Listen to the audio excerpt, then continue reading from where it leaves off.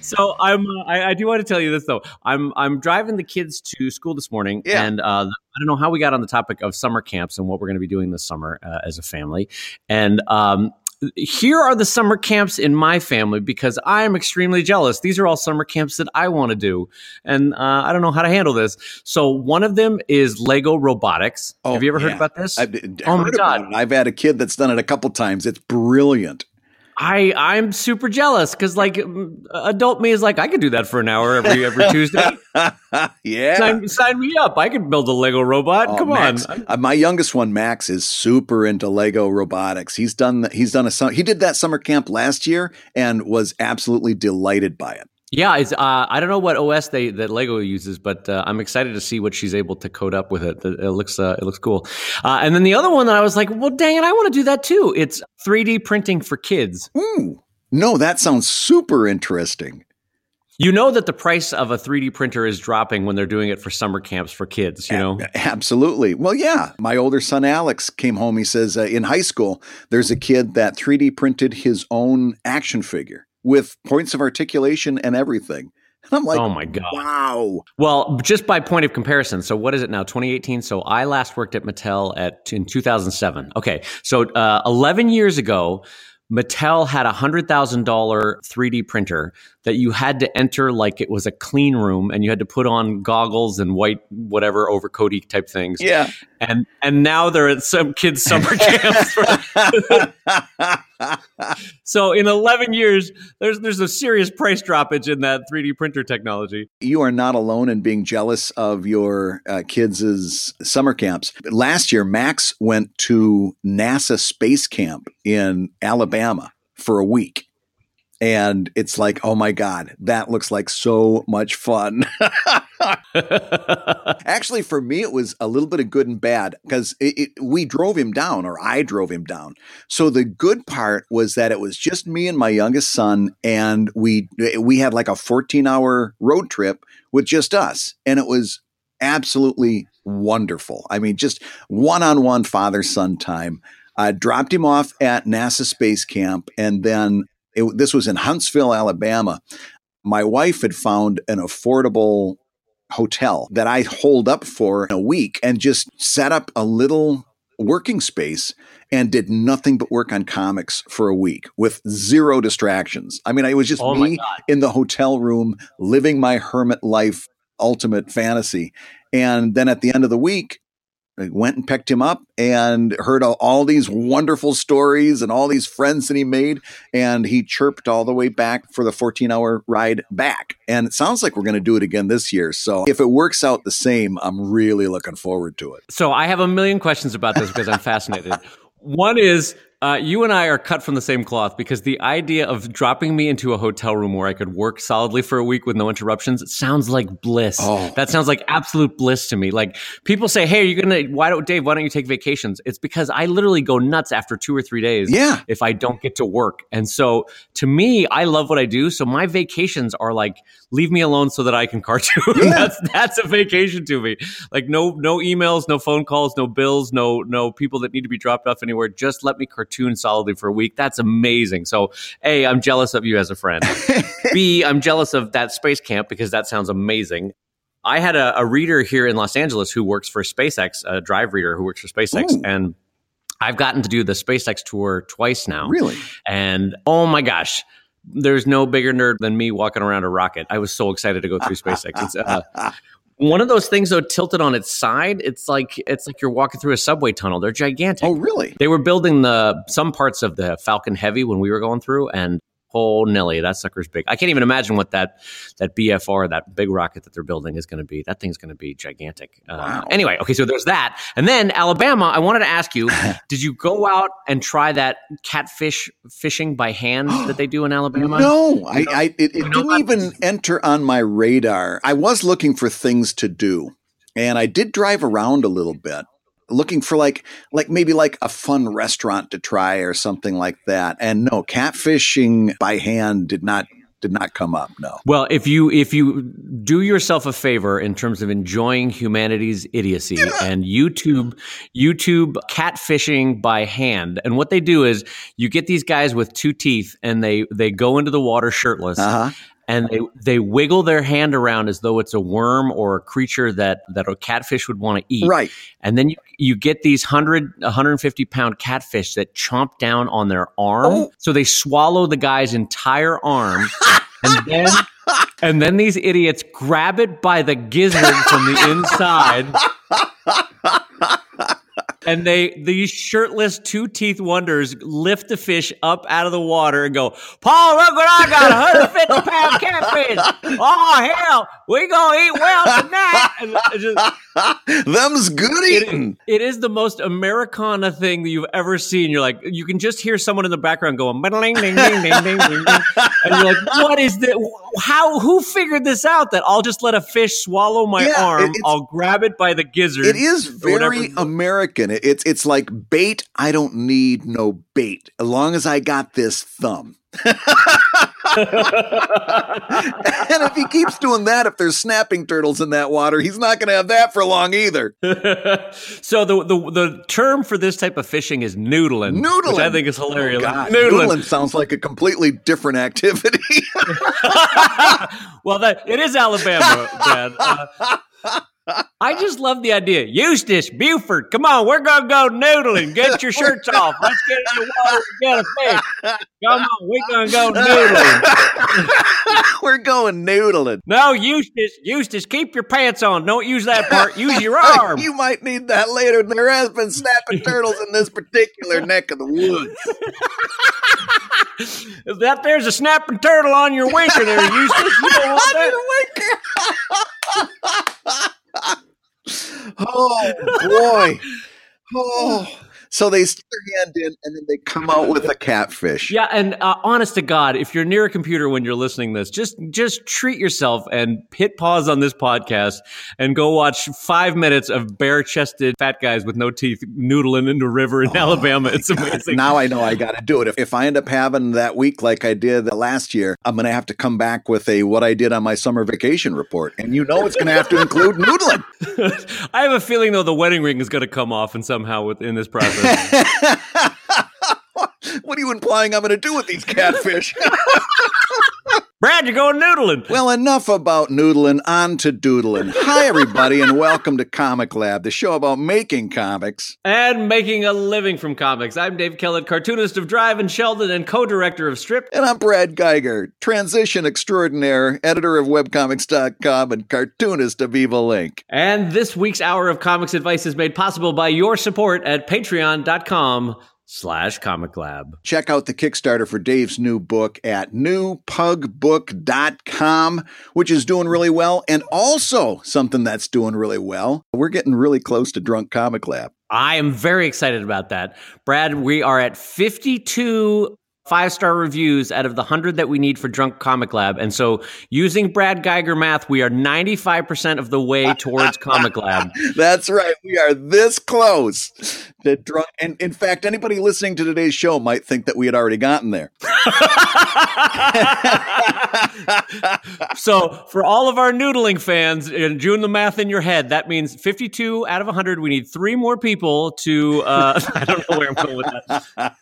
No, we're getting really, and the impressive thing, you guys, is that this started at 27 when we made the announcement. Rocketing up to 51 is huge. So it shows us we can absolutely do this. We can have Drunk Comic Lab this spring if things keep going at this pace. So if you haven't given us a 5-star rating yet, jump on over to iTunes. They don't make it easy. You've got to kind of search around for it. You got to scroll all the way down if you're on your iPhone, but it is possible. And give us a 5-star rating. Once we get to 100, it's Drunk Comic Lab, where we sit down, uncork a couple bottles, and just start telling stories. No information, all story. And it ends up being us shit talking the industry. Let me tell you about Rob Liefeld. I'm gonna tell you a story from 1999. Hold on. We'll be talking about all the people that we've had run-ins with. I'll tell my Dean Yeagle story. It'll be great. I've got some Ziggy stories that'll take the hair off your chest. Hold on, let me just take a. Let me tell you about Ziggy.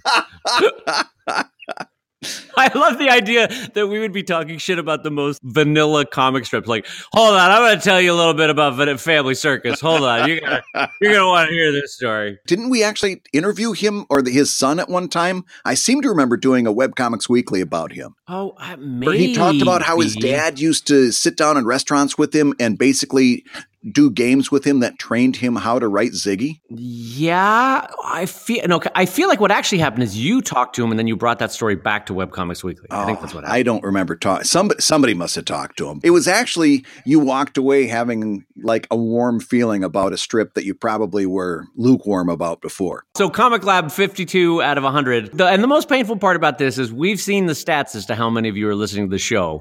Then it's really sad that only 52 of you have taken the time. So yeah, that's a good point. There is room for growth there. I'm going to get grandmotherly on the couple thousand of you that have not gone over and give it a 5-star rating. We could literally have Drunk Comic Lab tomorrow if you just, it literally takes 30 seconds. Oh, yeah. iTunes does not make it easy, but just take a second and go do it. There, that's your grandmother talk for today. And one thing I glossed over, but I wanted to ask before we got too far into the show, how's your Kickstarter going? It's going good. It's 81% of the way there. So using my Brad Geiger math, $5 away from the I'm not going to let that dumb joke go. It's such a hack. Hey, I was upset because I think we had like 45 or something. And anyhow, I came up with the correct fraction, but it was like something weird, like 9/20ths. And I'm like, oh, that math actually works. And I tweeted that out to you, and I got, nobody even realized that I had the right math. I think they all assumed I was still wrong. We kind of approached it with the idea that even a broken clock can be right twice a day. So, hey, look, Brad plucked a number out of his hat and it worked. So no, I applaud you for 9/20ths. That is a fraction you don't often see. So that's good that you made that work. Yeah. So to answer your question though, with seriousness, and thank you for asking. The Kickstarter is at that psychological stage in the middle, and everybody has it in their Kickstarter phase where you go, "Boo, why is this taking so long? I just want to do it. I want it to be done." I've had Kickstarters that funded 2-3 days in. I've had them 10 days in. I've had them 20 days in. Mm-hmm. And no matter what happens in a Kickstarter campaign, there's always a lull in the middle where it's still growing, but it's growing at like a 1 to 10% rate rather than the huge emotional spurt that you get at the beginning of a Kickstarter campaign. Yeah. And the other one that you get at the end. So my goal for this Kickstarter is 25,000. I'll probably get there within the next 5 to 10 days, and then there'll be 5 days left. And then what will happen is there'll be a huge exponential curve back up again, and it'll probably end up somewhere between 30 and 35 is what I'm guessing. Yeah.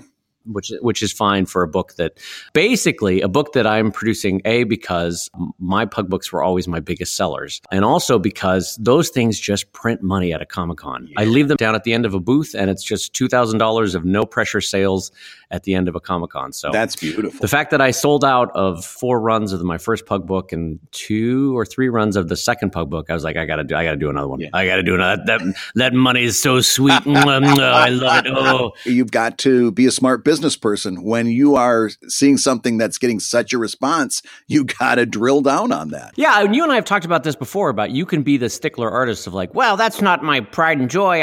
I don't want to sell that one. I don't want to push that one. But like, why fight it? If you have something that you created that's making money, let it make money for you, that's you right. know? That's right. Don't fight yourself. There's so many other things that are fighting against you without you joining them. Get out there and push. That's exactly right. I mean, like it's hard enough to make it work. So when something is working for you, don't fight it. I mean, you don't want to be like Sir Arthur Conan Doyle and kill off Sherlock Holmes and then go, oh, wait, he's back. Oh God, he's back, everybody. He's back. Kidding. I like eating. having heat in the house was kind of nice. It turns out a mortgage in London is very expensive. Oh God, he's back alive. All right. So Sherlock Holmes was never dead. He just fell off the cliff and he landed in the river. Okay, he's fine. Yeah, I gotta say, going back to the Kickstarter, it was Corey Cassoni from Toonhound Studios that pointed it out to me, and it's just stuck with me ever since. He says you make most of your money on a Kickstarter on the first day and on the last day. And it might not, obviously mathematically work out to exactly that, but the thought behind it is absolutely true. You can tell a lot about how the health of your Kickstarter is going to go in that first couple of days. And if you get to a decent point where you can see that the end is near by that last day, you're going to get a big push because everybody's going to be jumping in. A lot of people won't move without a deadline. They're going to be jumping in because this is their last chance. And by the way, when you're out there talking about your Kickstarter, it's up to you to talk about it in the right terms. You don't want to say stuff like, oh, we're almost there, but I don't know if we're going to do it. Your job is to instill incitement. Your job is to say, hey, this is your last chance to get on these great rewards that I'm offering. You got to, that's where the emphasis got to be. This is a special thing. The clock is running out, and here's your opportunity to get this great stuff. And hopefully it is great stuff that you're offering. It's so many times you see people let their insecurities show through their social media. They talk about it with exactly the wrong words. Your job is to create, especially in that last couple of days, your job is to create excitement. Look at it this way. You're a pilot and you're trying to entice people onto your plane, and you don't want to use languages like, oh boy, I sure hope we land, right? Like that's oh my God, that's a brilliant metaphor. Yes. Hey, come on, everybody. Let's all jump on this plane. I sure hope we have enough gas. Oh gosh. Oh. And then you just start sounding like Morty. Oh geez. Oh gosh, everybody. I hope we all. You are basically trying to be a conductor of a crowd, and you want to let that crowd know that you're going to make it. It's going to be awesome. Everything's fine. You're in good hands. Are you going to be anxious during that process? Absolutely. Are they in good hands? They're going to be in the best hands that you can do. But you want to reassure everyone that you're going to be doing your best, because nobody wants to come to a party where the person throwing the party is not sure if it's going to be great. Like you want to go to the party where everybody's confident they're going to have a fun time. You want to pitch and modify your pitch to match that tone. How many Kickstarters have you done, Dave? Five. Four. How many Kickstarters? How many Kickstarters didn't have you worried at some point during those 30 days? Oh my! Every single one of them. And That's exactly right.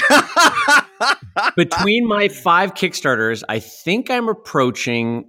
I think $500,000, right? Between the 5 Kickstarters. And at every single one of those, I was biting my nails. Every single one. Yep. And nervous and anxious. And yet, if you look at my public social media and throughout those things, it's like, going great. Everything's fine. Look at that bright blue sky. And we're heading towards the sunny days. This is the best month out of the year as far as you're concerned. And in the meantime, cut to Dave at his house eating his feelings with a pint with a pint of mint cookie Ben & Jerry's. That's right. Are you a mint cookie guy? I am right now, Brad. I'm a Lactaid vanilla with a little caramel syrup guy. Lactaid. Oh my God. Oh. Nothing says boring old man like the phrase Lactaid. Oh and God. Lactaid vanilla yet. Oh, geez. Oh Lord. Oh man. That's like, hey, Dad, you want some of my Snickers? Well, let me just have some of this Metamucil first. Hold on. Hey, Dad. Hey, Metamucil. Hey, Pop, I'm home from school. You want to throw the old pigskin around with me? Sure, just let me get some of this Gold Bond medicated foot powder on my feet first.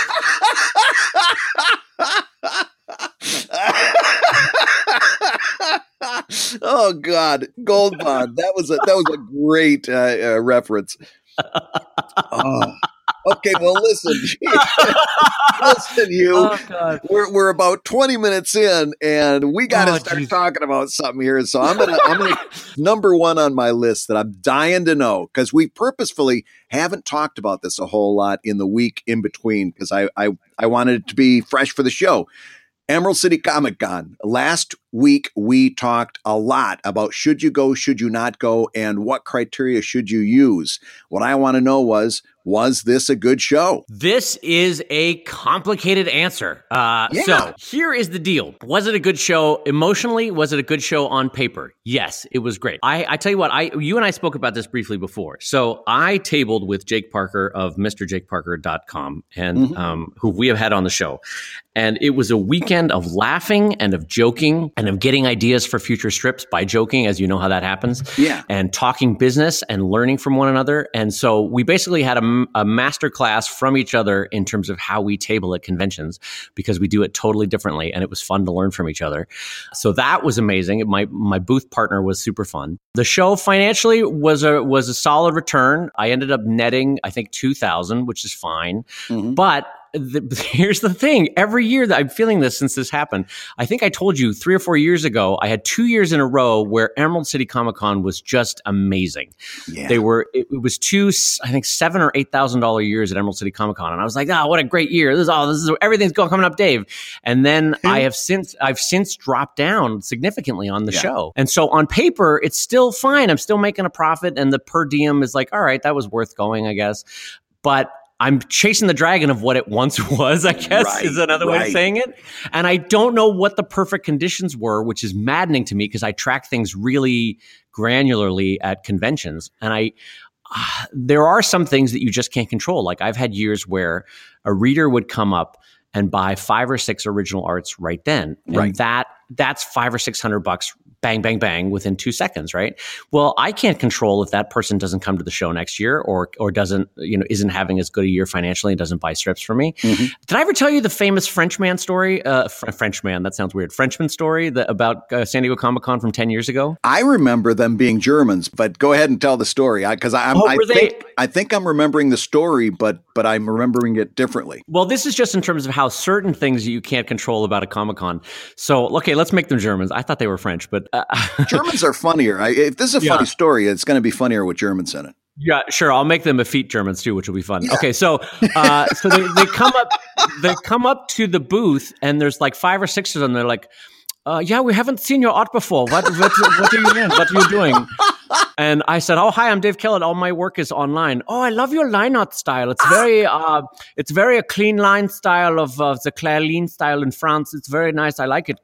Can I look through your originals? And I'm like, yeah, sure. Go ahead. Here's a flyer if you want to, that kind of all the standard patter. And anyway, the group of them, they're all muttering in German. And they're all talking to each other. And I think I look over you. I'm like, well, I don't know. I shrug my shoulders. Yeah. And then they're pulling out strips. I have about 50 or 60 original arts. I bring some of the better ones to a show. Yeah. And they're pulling out 10 or 15 strips. And normally, Brad, as you know well, what happens then is someone goes, okay, well, I got to be reasonable. And then they narrow it down to the 1 or 2 original arts that they want to buy. And they bring those forward, right? Yeah. Well, Hans gets out his 10 to 15 original arts and then hands them all to me and goes, if you'd like to ring me up. And I was like, wait, you want to buy $1,500 of original art right now? This is wonderful. I love your style. I can't believe I've never seen it before. I'd love to put this in my house. And it's great. I love it. And so I was like, okay, that'll be $1,500, please. And I have spent the last 15 years waiting for those Germans to come back to my booth. Please, Germans, come home. I'm sorry what we did to Berlin in World War II. Please come back. No, so like it's been my Narnia. I'm like looking for that door to get back in. Like, Aslan, please let me back in. I want that $1,500 every year. There's a whole longer story that I think I could tell you too. That they invited me out to dinner that night. Like, we're from a group of European collectors that we have dinner every San Diego Comic-Con. If you'd like to come, because I told them that I collect original art, and so I go to this dinner, and I'm like the only kid. I think this was 10 years ago, so I was like, I don't know, 31 or whatever. I guess that's not a kid, but anyway, young. These guys are all 50s and 60s, and they're passing around, by the way, just passing it around this huge table of what they bought that day at Comic-Con. And there's like Kirby's and Pogos and Arthur Adams and Charles Schultz and the Charles Schultzes are huge. Yeah, and Schultzes go for regularly for $25,000, $30,000. Oh, God damn it. I see what you just did there. You were, I see you what were you did killing me that floated right over the plate. For those that didn't hear it, that was a reference to one of our Patreon pro tip episodes that, oh my God, if you haven't listened to it, go back to that one. Anyway, so I somehow got this door to this world of collectors, and it's been slammed shut, and I've never gotten back into Narnia. And well, yeah, and you're always chasing that because that's a huge, and that's nothing but pure profit. Other than shipping those to the convention, it's nothing but profit. I have a 1,000-pound fireproof, not safe, it's like a drawer system in my warehouse that holds 4,000 of those, and to me, they're just taking up space at this point. Yeah. You know, like so to turn those plastic wrapped pieces of paper into $1,500 is like, that's everything I want in life. I want nothing more than to turn all of those things into those pieces of paper into money and sell them off. So turn those pieces of paper into other pieces of paper, and I will be very happy. That's right. Anyway, to long story short about the Emerald City Comic Con, how was it? There are only 2 shows that I still do anymore, and that's Emerald City Comic Con and San Diego Comic Con. And I do those because San Diego Comic Con, I can make regularly 6 to 7 times cost at that show. Yeah. And so that show is amazing. Emerald City Comic Con, I can, based on past math, I can do 2 to 4 times cost doing that show. But if I do SPX, I make 1 times cost, 1.5 times, 2 times cost, not enough to make it worthwhile, you know? Right. Because then you're looking at a per diem of like $250, $300 profit. And that's nothing. I could do that at home just by doing an eBay. So I have to make at least $1,000 in sales a day at a show to make it worthwhile, and ideally $1,500 to $2,000 a day. And so the only 2 that can still do that is Emerald City and San Diego. But the last few years, my sales have not matched what Emerald City used to be. So I'm still making a good per diem, and it's still good, but it's not. I don't know how to describe this emotional feeling. It's not what it was. Right. It's like the only way I can describe it is like a relationship where like, some of the spark is gone, you know, like it's still working, but like I'm still making a good net, but it's not what I want it to be. So let me ask you this, compared to last year, because I'm sure you've compared the numbers, was it higher, lower, or about the same? Well, I was smart and my costs were lower, and then I ended up my gross was higher anyway. So it was up over last year. So that's good, and that's an improvement. And the show emotionally was more fun because Jake was tabling with me, and as a result, we've made plans that he's going to buy the table next to me for next year. So Jake. Fun. It's all I hear about is Jake. Are you going to start doing a podcast with Jake too? Jake will be your new co-host. Am I being replaced here by Jake? I'm starting to get a little bit. I'm starting to get a little bit defensive here. Look, Boopus got his feelings hurt. I'm sorry, Boopus. This is great, Jake. Does he have good teeth too? You know what? Jake holds me in a way you've never held me, Brad. Jake still tells me I'm handsome. You don't do that anymore. Jake takes me out to dinner. We went to Johnny Rockets. I gotta still tell you you're handsome every damn show. All right, you're handsome. Jake makes me feel special in a way you don't do anymore, Brad.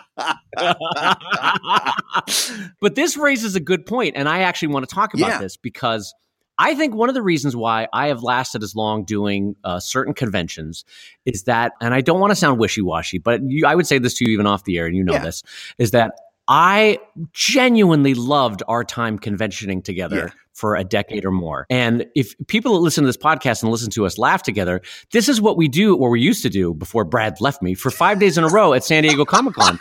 We would literally laugh for 5 days in a row. We would. And that joy spread to sales because people would walk by and be like, what are these 2 guys laughing about? You get a crowd with certain jokes, and you get runners going, and we would get so many ideas. I remember you and I would be talking, and then all of a sudden you'd be like, hold on, I got to write that down. And then we'd be talking, and then I would say, hold on, I got to write something down. Yeah.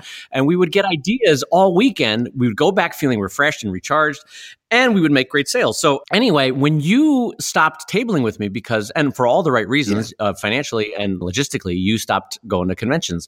I will be honest as a friend that I missed that because we had a perfect energy. We knew how to work around each other and near each other for 5 days so that we didn't kill each other, and we had fun. And so part of why Emerald City stopped being fun for me is that I wasn't tabling with anybody. I was by myself basically for 4 days. So no matter who you are, there are stretches of a Comic-Con where you're looking around going, well, don't I feel like the ugly kid that's not being asked to dance at the school dance?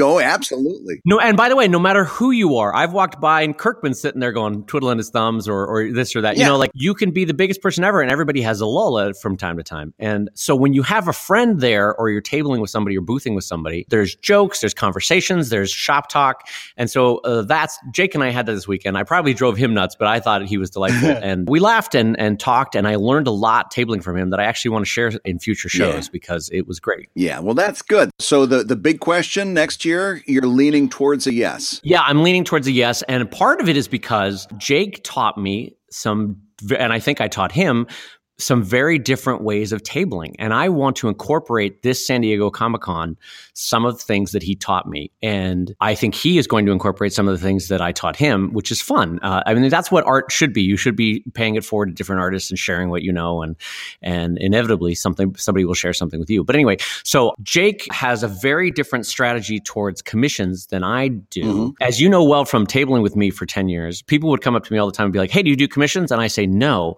Because I always thought it's not going to be a great drawing in these conditions. I'm going to be drawing it on my lap or at a hotel room, that kind of thing. Exactly the same way. And my hand is crampy because I've been signing and sketching all day, and I'm already tired, and frankly, I'm grumpy about being asked to draw something. So no, I'm going to pass. I'm not going to do commissions, right? And sometimes you've seen it. Like people will come up to you and be like, "Here's a very large sum of money. Do you do a commission?" And they're like, "Nah, no, thanks." But something that Jake taught me is that people get that it's not the ideal conditions to draw in, but what you do is you make them pay for the pain of having to do the commission, which was frankly something that was kind of like imposter syndrome for me. Like I was saying, oh, the commission that I would do here is not worth. Like if I did $100 commission at this con, it's not worth $100 drawing I would do at home. Doesn't matter. They're asking you to do something, and you're basically going to charge them for the pain and the hassle of having to do it.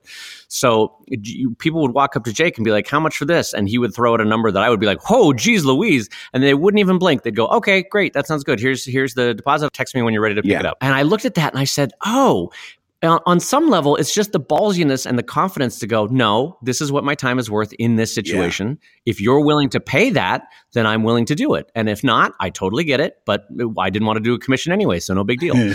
So someone came up and asked me to do a Batman drawing. I guess there was a famous image of... It was the cover to Death in the Family, where Batman is cradling the dead Robin. Yes. And I, not being a Batman reader, was not familiar with it. And I said, I don't know. I don't really want to draw that. And they're like, well, what if it's your Bat Pug and he's cradling your cat? I said, well, okay, that could be fun. And so I threw out a price. The person was like, yeah, okay, great, and didn't blink. And I was like, oh, it's that easy. All right, well, I guess I'll draw this then. So and it turned out to be a fun drawing. And now I've learned at San Diego Comic-Con that during those lulls, because I've watched Jake do it now, you take the commission and then you continue to sell. But anytime there is a serious lull, and you know when they're happening at Comic-Con because everybody's up at a panel or something, right. Or back at your hotel room when you're relaxing after dinner, you crank it out, and it can add up to an additional $1,000 to $5,000 at a Comic-Con. So that is a great thing to do. Yeah. And the other thing you got to keep in mind is that what they're paying for is the performative aspect of it. They're paying to watch you put pencil to paper. They want to see, even if they don't hover over you the entire time, they want to see parts of the process. Because that's, if you've ever whipped out a sketchbook in public, you know that this thing that we do to a lot of people is very similar to magic. They look at that and they're like, I can't even understand. I can't, they always say the same thing. I can't draw a straight line, blah, blah, blah. This thing that we do is very special to people who haven't developed that skill. We're sticking our hand underwater and coming up with a 150-pound catfish on our arm. That's right. And people are going, dang, where'd you get that big fish? You must be a good noodler.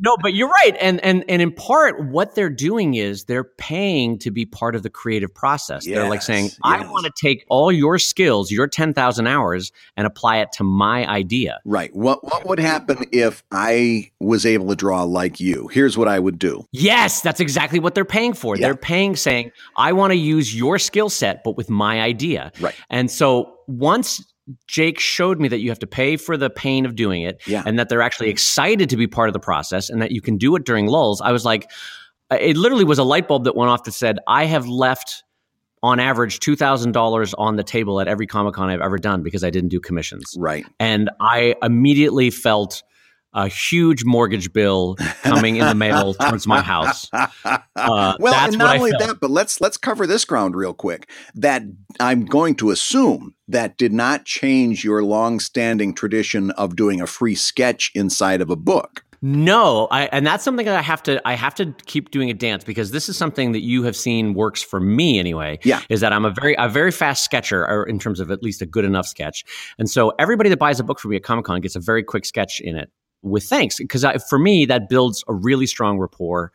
Hey, I met the artist, and look, he gave me a sketch. Oh, wow, pass it around a room when you get home, that kind of thing. Exactly. So it builds a friendship and a relationship for years when you do that. So I like that. But to me, my commissions now, at least as I've seen Jake do them, they're going to be more special than I would normally do. Mm-hmm. And by more special, I mean by a factor of like an hour more special. And so everyone listening can tell the difference between a 1 minute sketch and a 1 hour planned out commission, or 1.5 hour planned out commission. So That's the basic idea. And anyway, another thing to just to put a cap on this, commissions also fill what are a lot of dead time at conventions. So if I'm away from my family at a hotel room after dinner, I've had some beers or whatever, and now I'm just sitting in my hotel room in my socks watching Storage Wars, that's a huge waste of time, in terms of, like I'm not with my family and I'm not working, so I'm just sitting there watching Storage Wars with my thumb up my nose. So why not be making money in that dead time with commissions? And so I'm so grateful to Jake and to you and to others that have told me over the years to do commissions. So that's that. So anyway, this also prompted a conversation that Jake and I had at the end of at the convention, which is we were made aware of other artists that can get to $15,000, $25,000 at the end of a comic convention. Woof. People that you and I know. Yeah. And our conversation for I think it was the last dinner, was how do we get to 15 and how do we get to 25,000 at a comics convention? What do we have to do? Yeah. And Tell me. It's a well, we're still talking about it. It's part of it is it's kind of that old adage of when you shoot for the stars, at least you hit the moon. Mm-hmm. If you're planning on, I'm going to have a $3,000 convention, then you're going to have a $3,000 convention. Right. But if you push yourself, if your average is 3,000, you're like, how do I get to 6,000? How do I double it? Then you'll get to 4,500 or you'll get to 4,000, right? Mm-hmm. And if your average convention is 5,000 and you push yourself to 8 or 10, you're going to grow. I guarantee it. Part of it is just, I realized that I had reached a stasis point at my conventions where I was like, hey, San Diego Comic-Con, I can get to 10 at San Diego. Great. I'm doing great. Wow. I'm so proud of myself. When the answer should be, how do I get to 25? How do I get to 15? Right. You should never accept that your current level is the most you can get to. You should constantly be trying to go higher. And so I'm really thankful to Jake for that way of looking at it, because when you work backwards, you say, okay, to get to 15 at a comics convention, I have to sell X number of original arts. I have to sell X number of my books that cost 50. I have to sell X number of my books that cost 30. I have to sell X number of pens. And part of you see is, okay, I might have to hire booth help. I might have to have a bigger or better booth. And then you start to plan out what your costs would need to be. And then you start making realistic choices. All right, am I actually going to hire somebody? Am I actually going to get a bigger booth? Am I going to have that much new product for the show?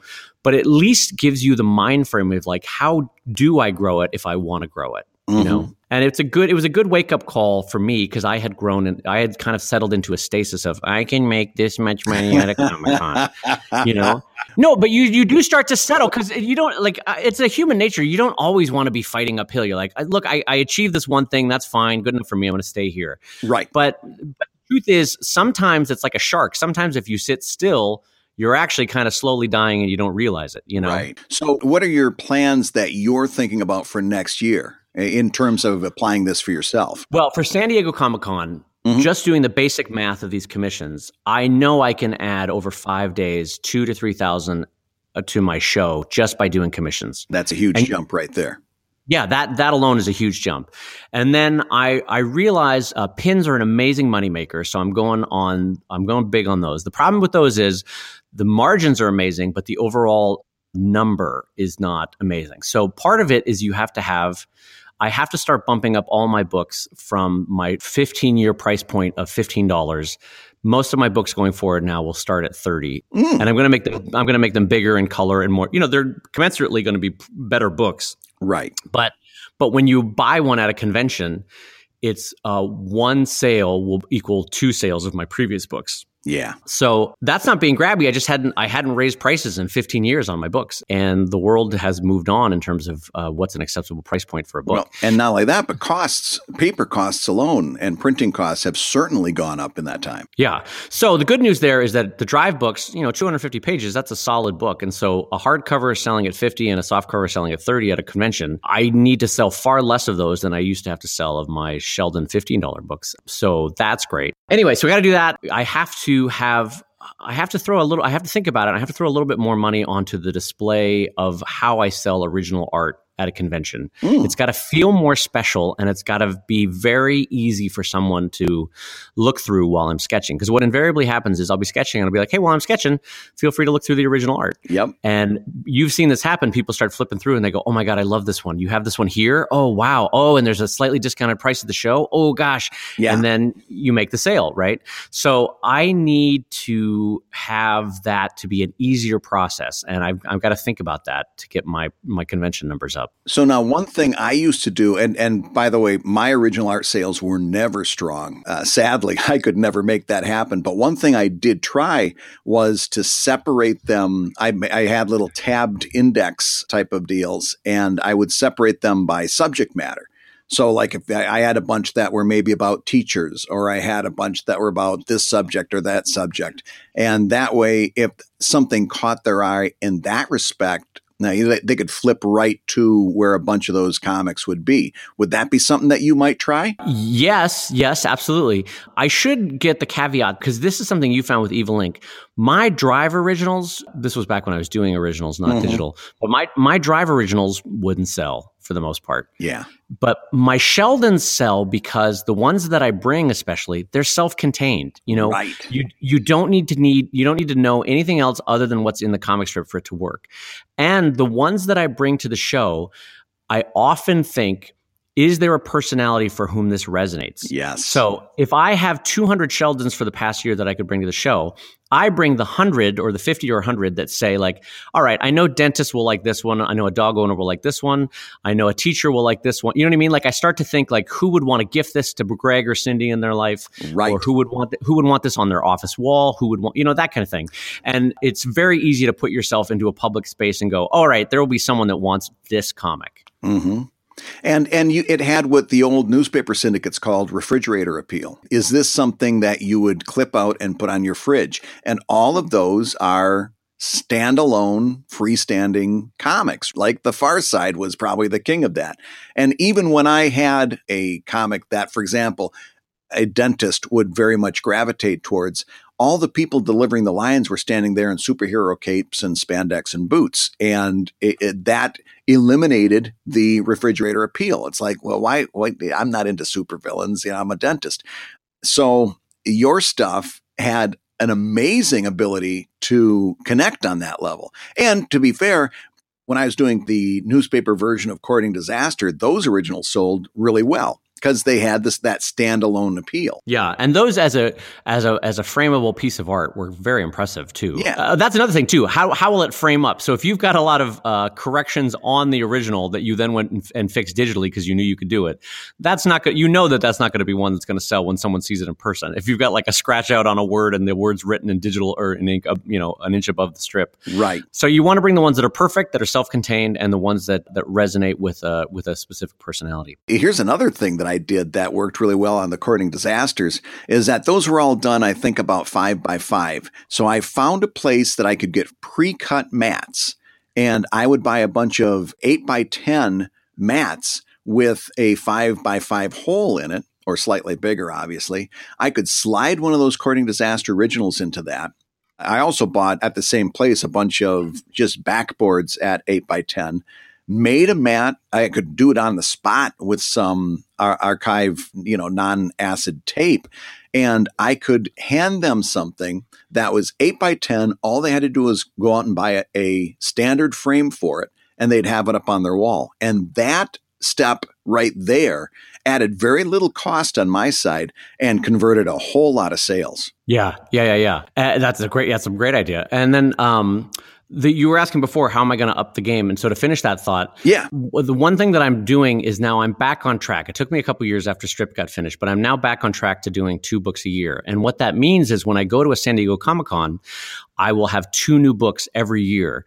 And so for a lot of international San Diego Comic-Con visitors especially, that is a gold mine because shipping from the US has gotten so damn expensive internationally. Yeah. So I'll have a lot of readers from South Africa or Australia or England or Germany that are like, hey, your book is $30, but it's going to cost me $30 to ship it to where I live. There's no way I'm buying that.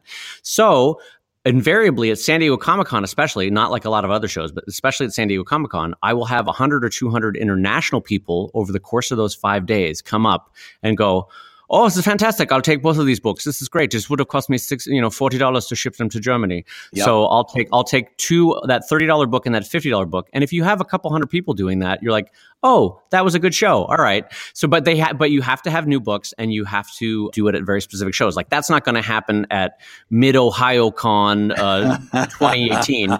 You're not going to get. You're not going to get Germans on Australians walking up to you and going, crikey, that kind of stuff. So you've got to, that's only at San Diego Comic-Con and only at New York Comic-Con, if we're being honest about it. And maybe to some smaller extent at Emerald City Comic-Con, because you get a lot of Asian visitors coming to that one.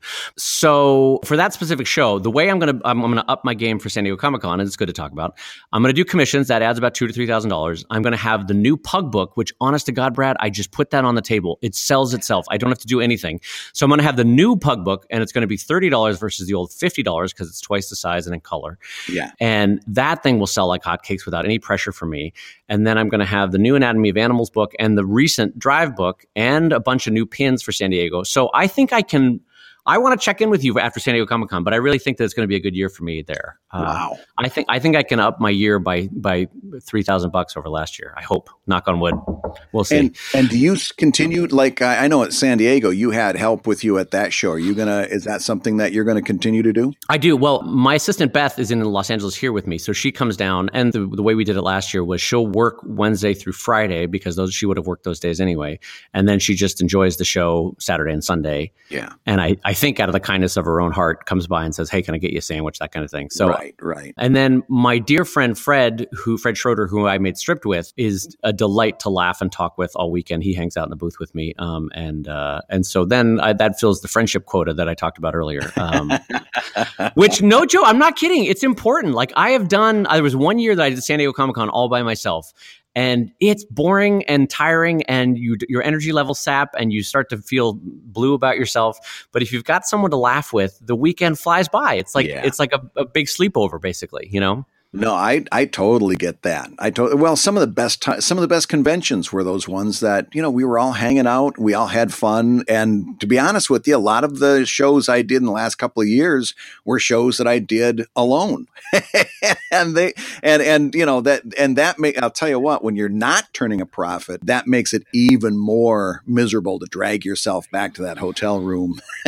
and face another day. I want people to know that in mentioning the Emerald City and San Diego numbers, there's a reason why those are the only 2 I do anymore. Because if I go to SPX, like the profit is so small and I'm tabling by myself and you're like, why am I here? Is the feeling that I get at the end of those weekends. You got to find the shows that work for you. And if you want to take my advice, find a way to make it fun during the weekend. Yeah. Because talking shop and laughing with you and with Jake and with our friends Chris and Scott and others over the years, that is what made Comic-Cons for me. It became both a professional sit-in and a friendship visit and a sales opportunity. And when you combine all those, it's delightful. Yeah. Well, good. I'm glad you had a good week. So listen, we've got a couple of questions from our $5 level Patreon backers, and we've got a little bit of time here at the end of the show. Would you like to tackle at least one of those? Not only would I like to tackle it, I would like to noodle it. I want to grab it by the gizzard. Grab it by the little fish gizzard on the inside there, man. Wow, what a visual. Can I ask you, what is a gizzard? Is that chickens? Chickens have a gizzard, or is that lizards? I honestly don't know. I could bullshit you and try to come up with something, but I honestly don't know. And I don't know whether it's like just like a bird type organ or a poultry organ. I don't know whether I have a gizzard. Well, like if I had to guess, I would think it's like a muscular, like a thick-walled part of a bird's stomach for like grinding food, typically with like grit. Sense. That's what I would think. Like chickens and stuff, they will swallow pebbles to help their digestion. Yeah, and so I want you to know, because you completely fell for it, I was literally just reading the description of gizzard that I Googled while we were talking. So I can't in good standing say that I knew that. I had to Google it. By the way, I love evolution when when evolution basically goes, yeah, I couldn't figure out how to make a way to make the stomach work. Why don't you swallow a stone? That'll do it. Yeah, why don't you swallow a bunch of stones and leave me alone? Yeah, that's evolution. Like as a dad with like a wife beater on, smoking in his easy chair, going, I don't know, you can figure it out. I don't know how that damn toy works. Like, that's evolution going, listen, chicken, I did the best I could with your stomach. Swallow some stones. I don't care. You're on your own. I've been working day in and day out for 8 billion years. You can swallow a couple stones. Margaret, will you tell these damn kids to swallow some stones? I'm not dealing with this. Why, when I was your age, I would swallow stones at the drop of a hat. You kids, you want your stomach to work perfectly? You could take a little acid indigestion, swallow a stone, and enjoy your lactate. Oh, we're back to Brad's Gold Bond medicated feet.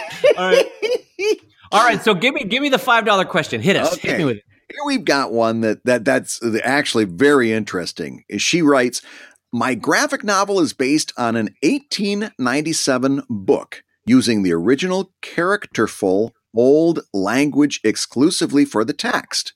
I'm not adding or changing a single word in the story, but will need a glossary in my intro. Although I wondered also about using footnotes. What do you think about this approach? Well, so I have a lot of thoughts about this. First of all, we should just briefly talk about the concept of public domain, right? Because that goes into this concept. So the tacit agreement about copyright is that you claim copyright on anything that you've created, and you get to control it for a certain amount of time. Originally, the idea was that, after you had gotten your value out of it as an artist, then the public, the society to which you are living, then has the right to manipulate it, play with it, change it. And the idea there is that people can build on ideas and stand on the shoulder of giants and get even higher. So that's the basic idea of why copyrights have expiration dates. And in this case, I think it's 1923, something like that. Art goes into the public domain right now. So anything before 1922, I'm fairly certain, I should have looked this up, is now in the public domain. And then after 1923, the laws got changed for a couple decades there. And so some are on 95-year terms, some are on the life of the artist terms, plus a certain amount of time. And then you had the Sonny Bono Mickey Mouse Protection Act in the 90s, and that changed it even more. Mm-hmm. So copyright has gotten more and more restrictive in terms of its expiration date. But here's the beautiful part. So this woman, Brad, what year did she say? 1897? 1897. Her book is absolutely in the public domain. That means she can manipulate that piece of work as any way she would like to incorporate bits or pieces or the whole thing and change it around. And that is what she's doing. So now that I've talked about that, Brad, what do you think about this idea? Pretty fun, right? Oh, I listen, I think it's great. Although I will say this, she's vacillating between glossary and footnote. I think the answer there is definitively footnote. Because here's the deal. You got to think about user experience. No one's going to sit there, read the glossary word after word like you read your vocabulary list in the 5th grade, memorize the definitions, and then use them in reading a chapter that comes up, maybe 12 days later if you've got reading habits like mine. That's a user experience that nobody is going to appreciate. So your instinct to go with the footnote is absolutely right. If I can dart my eyes down to the bottom of the page to figure out what those words are that might be out of the ordinary, that I'm going to use. So glossary, no. Footnote, absolutely yes. Idea in general, beautiful. And in fact, I think we're going to probably see a lot more of that as people get more savvy. There's you can find online a whole database of public domain characters, public domain books, source work. As a matter of fact, if you're one of these people that falls into, I'm a very good comics designer, but your writing isn't hitting the mark, one of the solutions for you might be to find some of this public domain stuff and either use that verbatim or use it as a jumping off point for your next project. And there's no shame in that. We get into this mindset, don't we, Dave? So often that it's got to come from my mind. It's got to be completely original. It's got to be me. It's okay. In fact, there's a real value to doing what this particular Patreon backer is talking about doing. It is no less a creative work than anything else that's out there. Yeah, well, especially when it's in the public domain. We just got to clarify that. Like, don't steal from Disney and be like, hey, this is fine, right? Everybody, we're fine with this. I'm taking Frozen and I'm calling it Frozenette. We're fine with that, right? So anyway, so everybody, if you look at it in a certain way, it's in some respects kind of like how, Brad, you're familiar with improv comedy. It's kind of like the concept of a prompt. Like you're taking this 1897 work as a prompt and you're seeing what ideas it generates for you in contemporary time and with your contemporary opinions and moods and attitudes. And so, I've seen people do whole cloth adaptations, like Evan Dom did a beautiful adaptation of Moby Dick, where he basically took the original text, its exact Moby Dick, but he illustrated it with his style. So you can do that sort of thing because that's in the public domain, or you can take snippets of this work and use it as a prompt and go from there. But I agree with Brad before we move on that the idea that footnotes for me are much better than a glossary because I hate having to flip back. It's a personal thing. Our friend David Malky has been doing Wondermark for the better part of a decade or two now, and he is using public domain works from some of the older magazines like Punch and the equivalent back then. Mm-hmm. And what I've wanted to do, and I've never found a way to do it, but I think it would be such fun. I would love to see somebody do it. So there are comic strips that are now in the public domain from pre-1922. And what I want to do is set up a rule system where like I have to do them in order. So like if there was a February 6th Katzenjammer Kids, then I have to do that one. Then I have to do the February 7th. Then I have to do the February 8th. Yeah. And I have to check. I don't actually know if Katzenjammer Kids are in the public domain, but you get the idea. Yeah. And what I would do is make up entirely new characters for them and basically just redo the voice bubbles. The art all stays the same, but I'm basically forcing myself, a la Ryan North with Dinosaur Comics, to write entirely new comics using preset visuals, in this case, Katzenjammer Kids. Like I would, the rule that I want to set for myself is you can't change any visuals, can't change the size of voice bubbles, but entirely new characters and an entirely new storylines going forward. Wow. That would be fascinating. Wouldn't that be fun? I think it would be a fun challenge. I don't know if I would fall on my face in a crash and burn situation, but I think it might be fun to try. Yeah. So I would love to see if somebody out there had done it or would like to try it, because I think it would be a fun long form thing. Like if you take the Katzenjammer Kids, but you make them that they're now a delightful married couple and they're living in, Detroit and they're working on, what it's like, it'd just be fun. It'd be fun to mess with it, basically. Just mess with it. I think that'd be fun. So last question, the idea of not changing a word from the 1897 English, thumbs up or thumbs down? That's a tough call because you're going to limit your audience with 1897 language. However, you'll have an authenticity with it that people will like. For the people that do like it, they'll dive in deep, Yeah. But I think you are going to limit your audience. That's my exact thoughts. In fact, I would almost go so far as to encourage you to update the language because, in my opinion, your first job as a cartoonist is to communicate. And if that language forms a barrier to communicate, even with the footnotes, which is going to be tiresome after 3 pages, let's face it, if it happens too often, I would say that if the language forms a barrier, then that's going to be a detriment to your comic. It's not going to communicate. It won't be fun is another way to say it. That's another good way to say it. And I get what you're saying about authenticity, and I totally and you're rolling the dice there, because that's one of those things that that if it hits with that super niche market and they just glom right onto it, you could drill down marketing wise in a very narrow sense. Right. But man, you're rolling the dice. Yeah, so another novel that was written in 1897 is Dracula. Ooh, what a great point. the language there in Dracula still pretty representative of English now. However, there's a word or two where you're like, boo, I have no idea how they're using that word in 1897. I don't know what that means. So you'd have to look it up. So maybe the footnotes aren't as omnipresent as we think they would be. But if it's a situational thing where like Margaret was putting the coal in the hackensack and you're like, well, wait, what's a hackensack? I don't remember what that was. And how did they use coal back then? I don't know. So if you have footnotes for literally every sentence, it's going to feel like homework, and that's not going to be fun. I'm going to build on what you just said. How many successful, popular, enjoyable Dracula movies and franchises have kept the original language? None of them. Oh, Bradley J. Geiger with a winning point. The idea. Yeah. So you're saying, okay. So, and this is another way to adapt. This is like anyone who's basically ever adapted. Like the movie 10 Things I Hate About You is the taming of the shrew. 10 Things I Hate About You. Right. And what they did is, and what you can do in this case, or with anybody that's adapting something that's in the public domain, you basically distill down to the essence. It's kind of like rebuilding a house. You bring it down to the bones, and then you build it back up again, right? And so what every Dracula version does is they drill it down to the bones. What are the central 9 or 10 points of the story? And then they build it back up again, sometimes contemporaneously, sometimes in a different setting, sometimes with the characters. But that's why a lot of adaptations work, because they say, listen, a lot of this fluff, this surface stuff, it doesn't translate to our modern life or sensibilities, but these core 10 things are amazing. And so that's what I really want out of this. And so maybe take a look at this 1897 book and say like, well, do I want everything, or am I just really attracted to the 10 core aspects of the story, and I should drill down to that and then rebuild it with modern sensibilities? Absolutely. And if you're passionate about the language, if that language appeals to you in certain ways, you sprinkle that back in like a seasoning. For example, if a character comes in, I'm excited about this.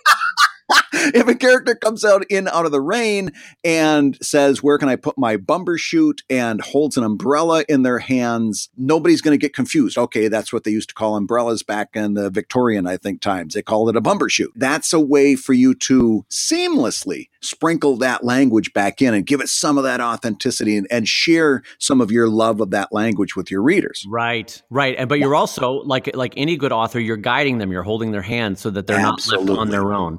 And that's why if you look at an academic work filled with glossary and footnotes, because they're not holding your hand, they're assuming that you're a PhD level or master's level and you've got this. But when you're an artist, you have to assume that you're going to have an audience coming from all sorts of directions, none of whom might match your level of familiarity with the subject matter.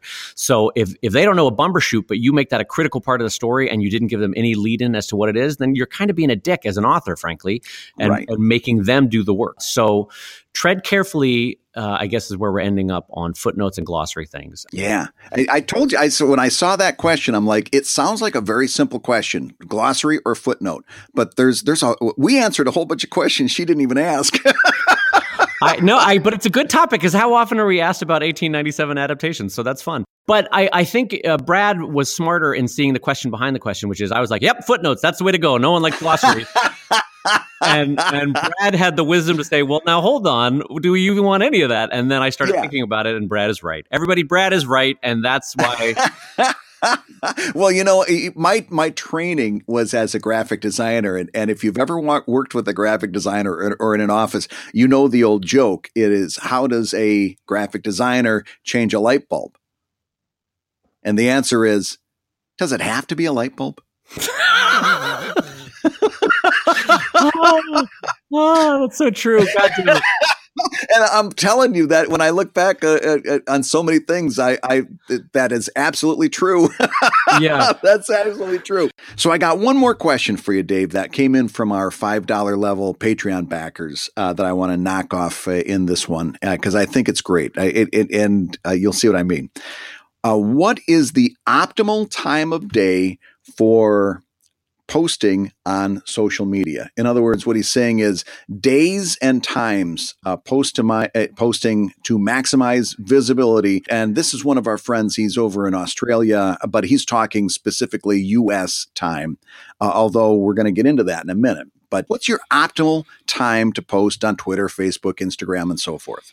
Well, I think both Brad and I will have the same or similar answer to this. So I'm going to take a stab at it, Brad, and you can tell me where you land on this. All right. Yeah. So I have of two minds of this, and they conflict with one another. On one hand, I would say Well, if it's truly good, it's going to get retweeted no matter what daytime hour you put it up on, right? It's going to find its way out into the world if it's truly good.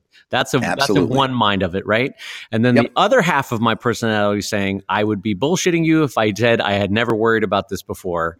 And that I actually do think that there are probably some optimal times, which I will share with you, to put some stuff up. One is look at when people have free or downtime that matches West Coast, East Coast US, and continental Europe. That's going to be my main answer to that. And then Bradley, what is your answer to that? You're going right down the same pathway that I'm going to go down. In other words, when I'm posting, I'm thinking, what time is it here? What time is it on the West Coast? And what time is it in London?